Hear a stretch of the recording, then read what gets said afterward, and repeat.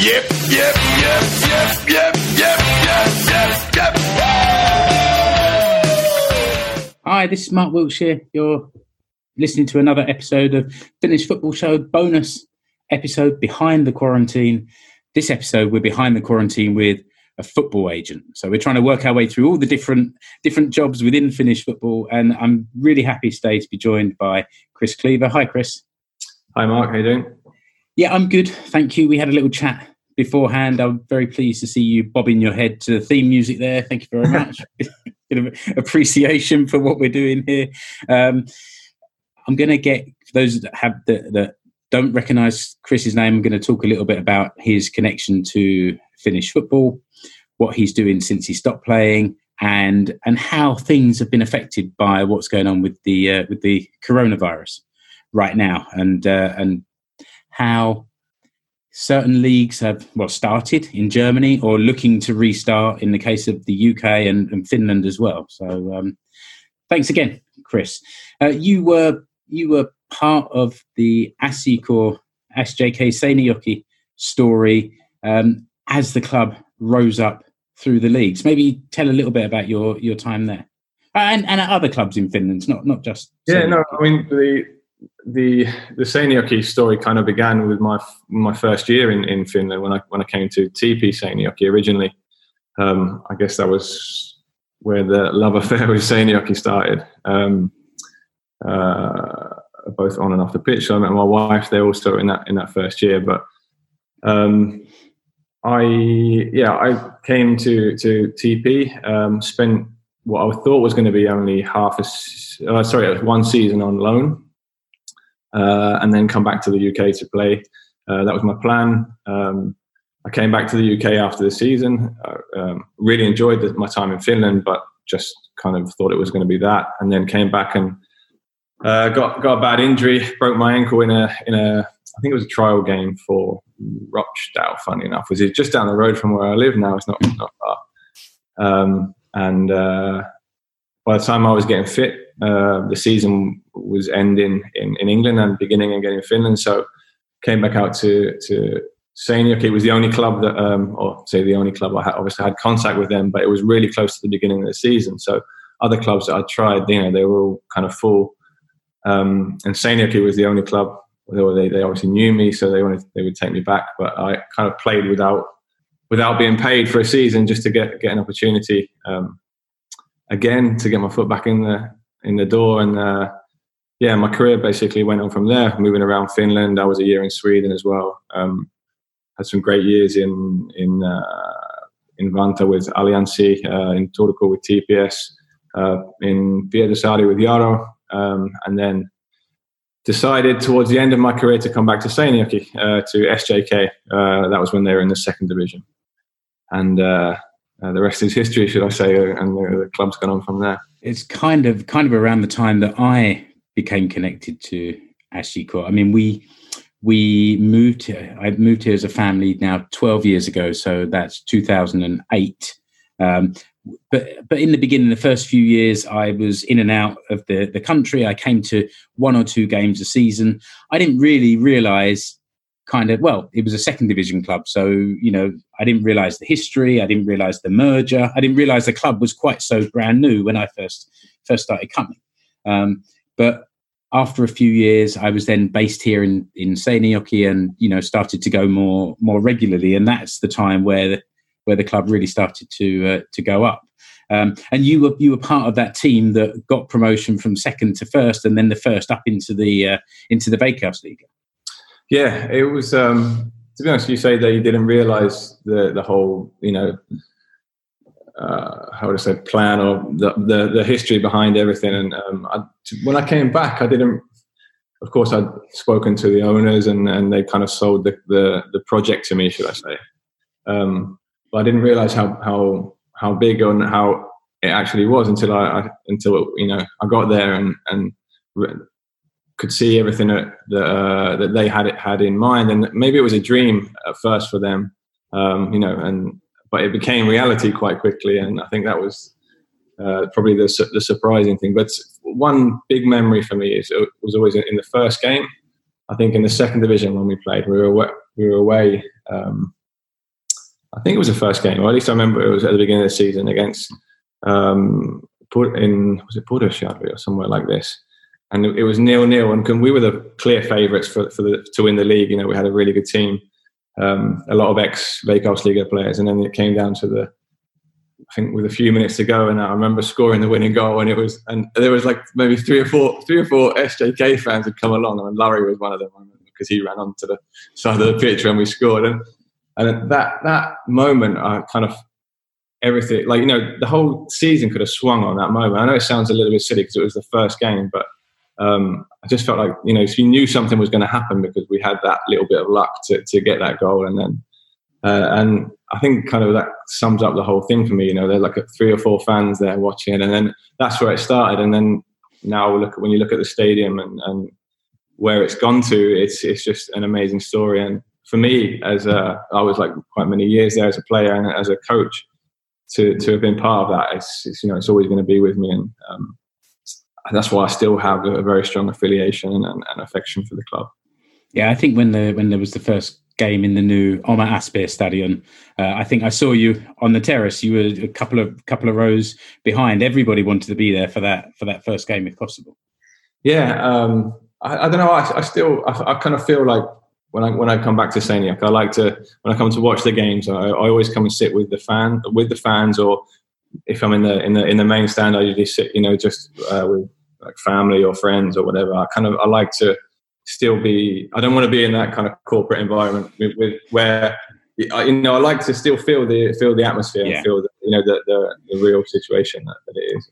Mark and I from the Finnish Football Show, we did a tour of the stadium last year because Mark lives in Porvoo, and he came up to Seinäjoki for an afternoon, and Larry gave us a tour which we put out as one of the shows. And those seats are up there in the VIP bar, padded soft seats, and then where I am behind the goal, well, I don't think I've ever sat on the seat during the game, apart from when we do the passenger song and everybody has to sit down before dancing. So the football's not for sitting. That's not what it's about. No, I mean, don't get me wrong. That's fantastic, and it has to be. It's part of football, and it's hospitality part is fantastic, and I don't think there's many other clubs in Finland who have anything like that. So to take your hat off, we have that available. But just for me, I still like to feel the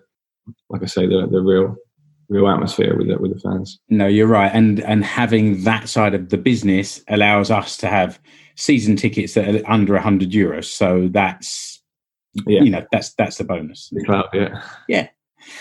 So you finished playing in 2013. What was next? That was a difficult situation for me. I remember the season ended and on such a high. We just got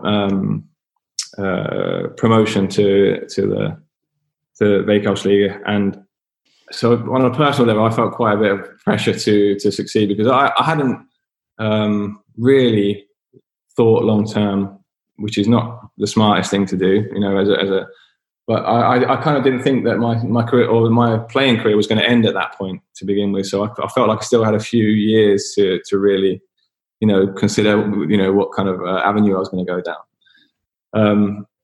And then we finished. We got promotion. We won the league, and it was a little bit bittersweet, because I kind of felt afterwards, through all the celebrations and the drunken celebrations and the talk, when I was talking to the people, in the club, I kind of felt like they weren't hinting towards that maybe it's the time to end now on a good point, it kind of just, I don't know. I said to them that I need time to think about what I'm going to do next. So I went away, and I remember precisely, I went on holiday with my family for a couple of weeks, and got a few phone calls off Keke at that point, because he was still working at the club, and he was like, "Chris, have you made your decision yet?" And I'm like, "No, I still need a few more time, a few more days, a little bit more time." And then I don't know. Then eventually, because we had spoken about the coaching role as well with Simo, and maybe that could be a next step. And I just felt like it was the right time to stop. It was. I didn't want to be in the position where someone else is telling me that you're not good enough anymore, or you're going to sit on the bench, or as a captain and who's someone who had taken the club so far, I would have felt a little bit not uncomfortable. I didn't want to go out like that, if you know what I mean. That's a bit of pride as well. So it was a good. I'm really happy with the decision. Actually, I think it was the right thing to do, and it has it proved itself that it was. I think. So yeah, it was a tough time. One of the toughest decisions I think any footballer will tell you that he has to make. I've also, one good part about it is that since that I've helped a few people in a similar position to me, to try and make that decision. And I think they've made the right one as well. But so it's not only helped me that point with using my experience. I've helped other people, which is good. But it was tough. It was tough, and coming back into the next season as a coach to stand there in front of your teammates who you've been through all those emotions with for 3 seasons, and then all the success that we had and everything, and then suddenly you're there. You have to separate yourself from that. That was really hard, and it took a while to get used to, I have to say. I thought exactly the same thing about Richie Dorman as well, who made somehow an even bigger step and in a shorter period of time as well. We talked about that earlier this year. Yeah, I haven't seen that with Richie, what you've spoken about, but I think it's for me, it was maybe slightly easier because I was still involved with the team. I was there on a daily basis. I was interacting with them. So I could still be their friend. And as a second coach, you're the go-between the head coach and the player. So you have to be, you know what the coach is thinking, you know what the player is thinking. It's up to you how you relay that information. So I think you've got to be a little bit smart. But of course, these guys are always going to be my friends, as well. That's ultimately, you could never change that after what we'd been through. So for me, it was probably slightly easier. I think with Richie, he's gone into a role where he has to make decisions, which are not nice. Of course, doesn't solely have to make those decisions. And also he's in charge of things, of running the club basically on a certain level on the football side. So he's never going to be able to please everybody, and he has to make certain decisions again that are going to annoy people. And I think it's just about, for him as a young sports director, he's just probably learning how to deal with people, maybe, to handle people. I think that's one of the biggest life skills that you can have, and once he gets that right, and I'm not saying he hasn't got that right already, because I know I've had a lot of good feedback on what he's doing, but I think that's probably his biggest challenge, since moving from player to that role. The best move that he made was deciding to come on the Finnish Football Show and talk to us about what he's doing. So things will continue to go right, I'm sure, from now onwards. And now after coaching, you then moved back to the UK to work as a football agent. Yeah. So how did that come about? How did that come about? So at the end of my coaching contract with SJK, it was at a point we just won the league. We just won the league, and it came to another head of another crossroads of where do I go now? I had a really busy period in that coaching. During that coaching period, I'd done my B license, my A license. I was doing at the time with the PFA an online degree with the Danish university. I had my kids to look after, and also coaching, as any coach would tell you, it's 24/7, 7 days a week. Yeah, 24/7. Sorry. Yeah. And I didn't have much time on my hands to really. So in the end, I had to, I put the degree to one side. I just couldn't physically do it with everything else. And it came to a head really. We like I say, we just won the league, and I had to think about what I was going to do next. And I think obviously you remember Cedric Gogoa. Yeah. So it kind of happened. The whole agency thing started through that. So I just because I was out, my contract had ended, and I was still talking with SJK, and then Cedric. obviously had a fantastic season in that, and was probably one of the, if not the best player or at least defender in the league that year.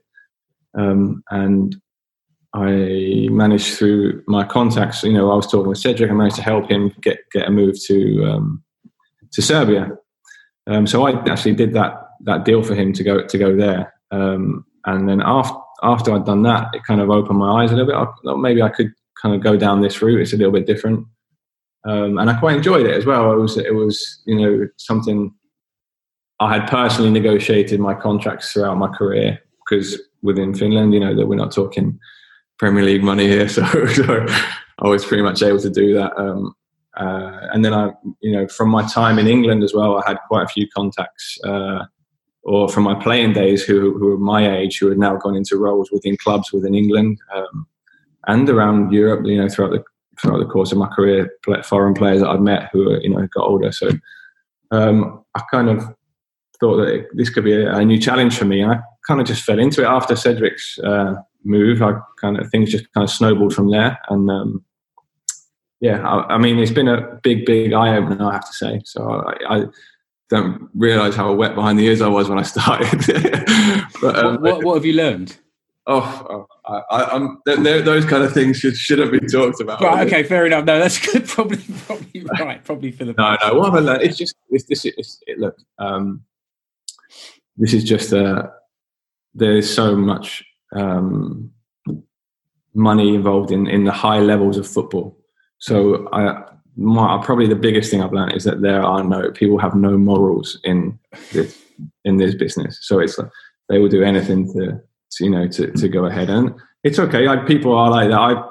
For me, I'm of course I'm doing it, for a career, and I have to put food on the table. But I think there's certain ways you can go about things, and certain ways you can handle things and do things. And my role, or the way I see a role of an agent at the end of the day, is to represent the player and to get the best for the player. So if you do the right job for him, I feel like then the benefits will, come around, and you'll reap the rewards as well. So I think, and also for repeat business, if you're doing a good job for a player, then you should get more off the back of that, rather than just trying to, optimize or maximize the return off of one deal. I couldn't agree more. I've got my own company here as well, and you do it to make money, to feed your family, to have a lifestyle, whatever. I'm so far from wealthy, and yet I believe you can, like you say, you can do it the right way, and you can make money. And if you do that, one day you'll sit back and think, okay, I had a good life and I did things the right way. And I think that's good to hear. How many players are you representing now?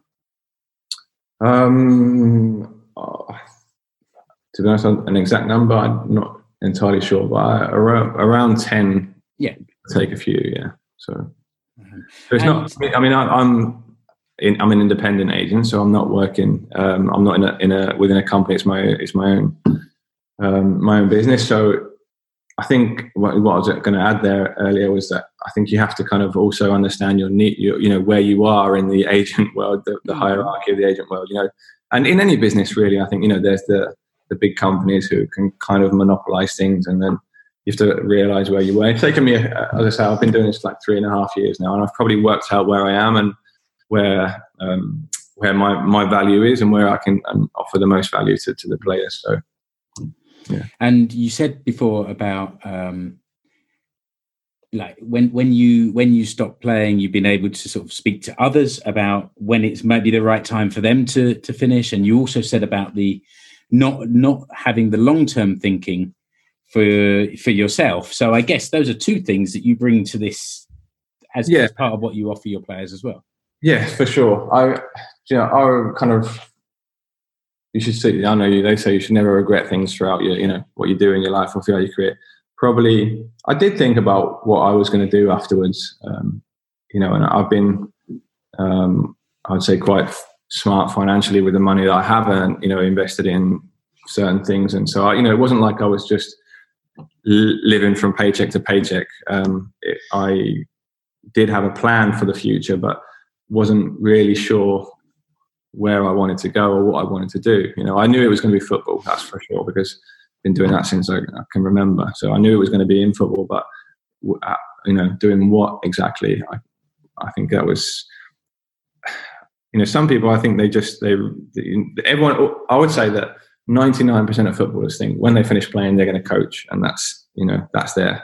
But until you step out on the pitch, or until you get put in that position, you don't realise how it is, or and it wasn't that I didn't enjoy it, because I still miss that massively. I miss the camaraderie I had with the coaching staff.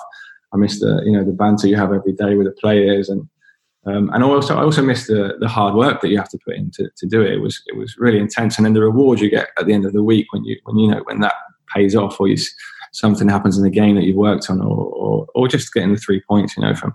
So I do miss that, but I don't know what swayed my decision to stop. I don't know. I never say never that I wouldn't ever go back again, but I feel like that also has probably made me a better agent. Yeah. Doing that, because I know how it is on the other side. I know how coaches think.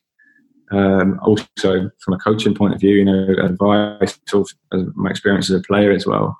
So that it all adds more to what you can offer, I guess. And have you got players at sort of different levels of football in the UK? Yes, my main goal when I started to do this was to work with younger players, to Scandinavian players ultimately, and then bring them wherever to England, to Europe, and that still is my plan. I think I quickly learned that doing that you have to have a little bit of financial backing, because it's okay saying I'll work with them, and then eventually, what happens if that eventually never happens? Because the percentage of players that actually get to a point where you can make money is very small. And also, as an agent, you can't receive money from a club until the player turns 18. So if I'm going to take a 14, 15-year-old player in Finland, I have to invest time, money for like 3 or 4 years before I'm going to get any rewards in that. So I kind of then obviously not through. The reason that I went with younger players as well is because I felt like I had more of a chance to develop them into something using my own experience. And also the older players, most of them have agents, especially here in the UK, and it's obviously a different level, but to actually get to a player, to get a player is very, very difficult. So I guess the best thing that happened to me was when I went. I think I've told this story to a few people, but I went to meet Gert and Mikko in Estonia. They had a national team game, so I went to watch. This is Gert Kams and Mikko Hagsel. Mikko, sort of SJK players, ex-teammates, and more than anything, like very good friends of mine. We actually became very close, and even to this day, we still. In fact, I spoke to Gert yesterday, so I went to see them in the hotel, and they were sat there, and Ragnar Klavan was sat with them, and we just got talking, and then became friends, and then became friends. We started to exchange a few messages, etc., and then it kind of went on from there, and then I ended up representing him. So I took him from that was my biggest probably move. I took him from Augsburg to Liverpool, and then now Liverpool to Serie A. So, I kind of got lucky with that one. Thanks, Miguel. Thanks, Gert. And I was asking about having players at different levels of the football pyramid over there, because I'm wondering. Obviously, football is on pause at the moment, and the different leagues are coming up with different plans, and I just wondered how you found that as something to manage with your players. Well, I've been fairly lucky. Most of the players, like I say, are Scandinavian that I work with, so they've and they've been I've been lucky enough that they've been in good clubs as well that haven't just kind of put them on holiday. They've continued to pay them. Okay, they might have had to forfeit a certain percent, which I kind of fully backed as well to set them to do it, because I think that's a fair. They have to try and support the club as well in a difficult time. And then there's so many kind of, I guess, what ifs, because it was so uncertain about when the season will start. Because say, for instance, they agree to forfeit, I don't know, 2 or 3 months. Well, what happens if the season starts again and then the club starts getting the TV money again, and then they're not on holiday and they're playing during their holiday? All these things have a kind of a knock-on effect, which is why this is such a difficult situation and causes so much uncertainty. So, I think that the reason why the big leagues are restarting and are playing, I don't think they would on it.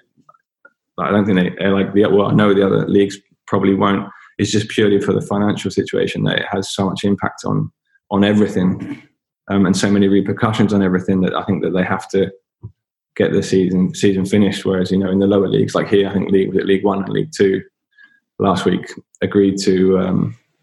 League One is close to my heart, as those watching the video can see. I've got my Wimbledon tracksuit on, and that's where Wimbledon are in League One, and that's still up in the air because half of the clubs really want to play because they want the promotion, because getting to the championship is a big deal, and half of the clubs think it's too expensive to invest in everything required to come back safely.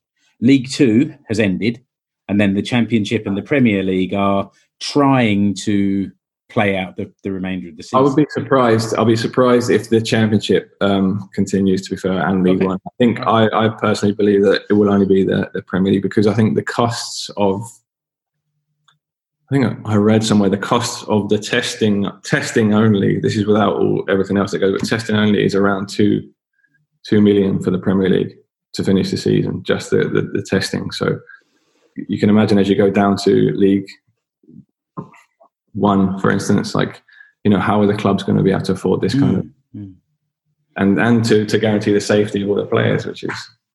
So is it keeping you busier, or are you kind of also having to wait and see and react to what comes from the different clubs? I don't know. For me, it's been a really weird period. I have to say, I've on a personal level, I've kind of felt like a little bit insensitive to be active in calling to clubs, because they don't know what's going on, and then how can they then plan for the next season, or they don't know what league they're going to be in, for instance, here. So I've felt a little bit strange.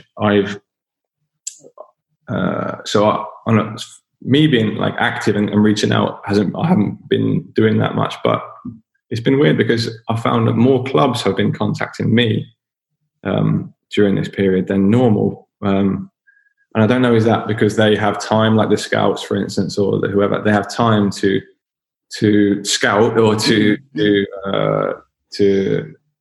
plan, and which they normally probably wouldn't have because the season would be going on. And they're just trying to keep up relations and stuff like that. So I felt like clubs have been reaching out a lot more than what I probably have myself. So it's been a bit of a table turner in that respect, because it's usually we're the ones, going begging to the clubs. I was just looking down at my phone because I asked the other Finnish Football Show guys yesterday if they had any particular questions for you, and Mark has just sent basically War and Peace, like a whole series of questions. And what he doesn't realise is we've been talking for about 30 minutes already, and Mark, I know you'll be listening. You need to get these things done in time. And I think that we've had quite a good chat through the past and up to the present day. Yeah.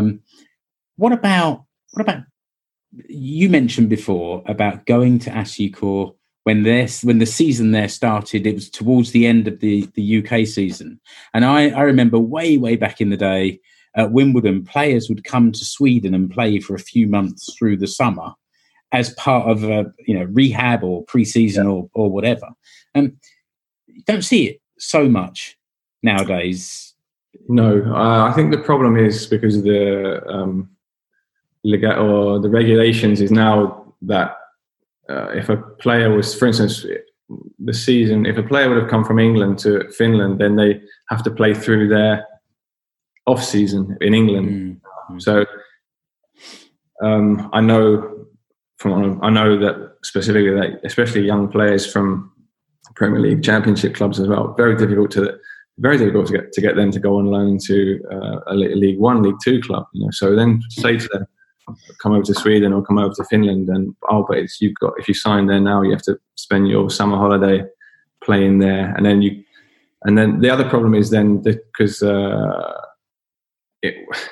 they won't be able to transfer back to play if they come back to the club, they then can't transfer back until January. Right. Okay. Under 20, for instance, under 23s if they play in the reserve.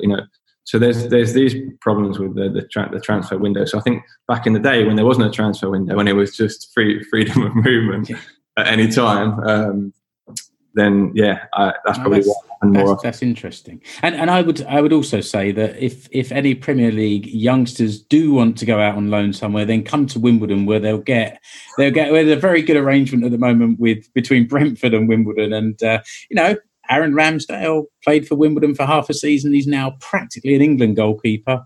And Finland's young Marcus Fors, who we were very much following his progress, and he had a great first half a season at Wimbledon. So, when all this nonsense with the virus passes, we'll have some young players down there. I'm sure there are more influential people than me trying to make that happen anyway, but long may that continue. Chris, I think we can probably wrap it up there. Thank you so much for your time. I've learned a lot. I'm sure that your old friends at ASICO will be happy to hear you on here as well. Yes. Anything else you'd like to say before I wrap it up?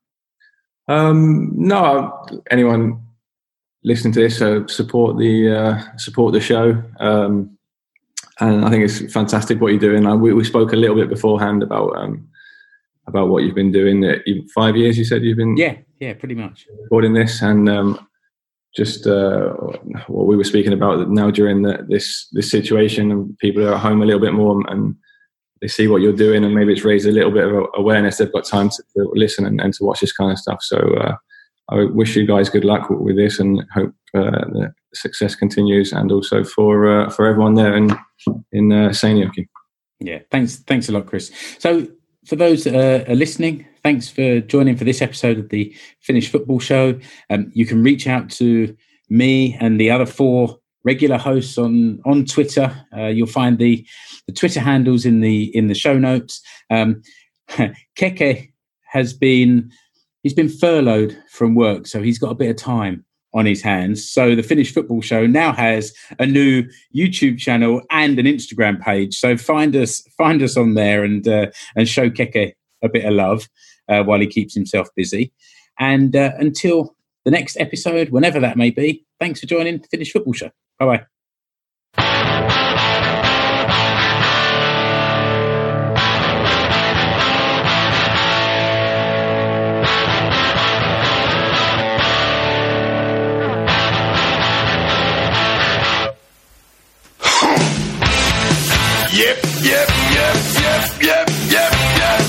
Yep.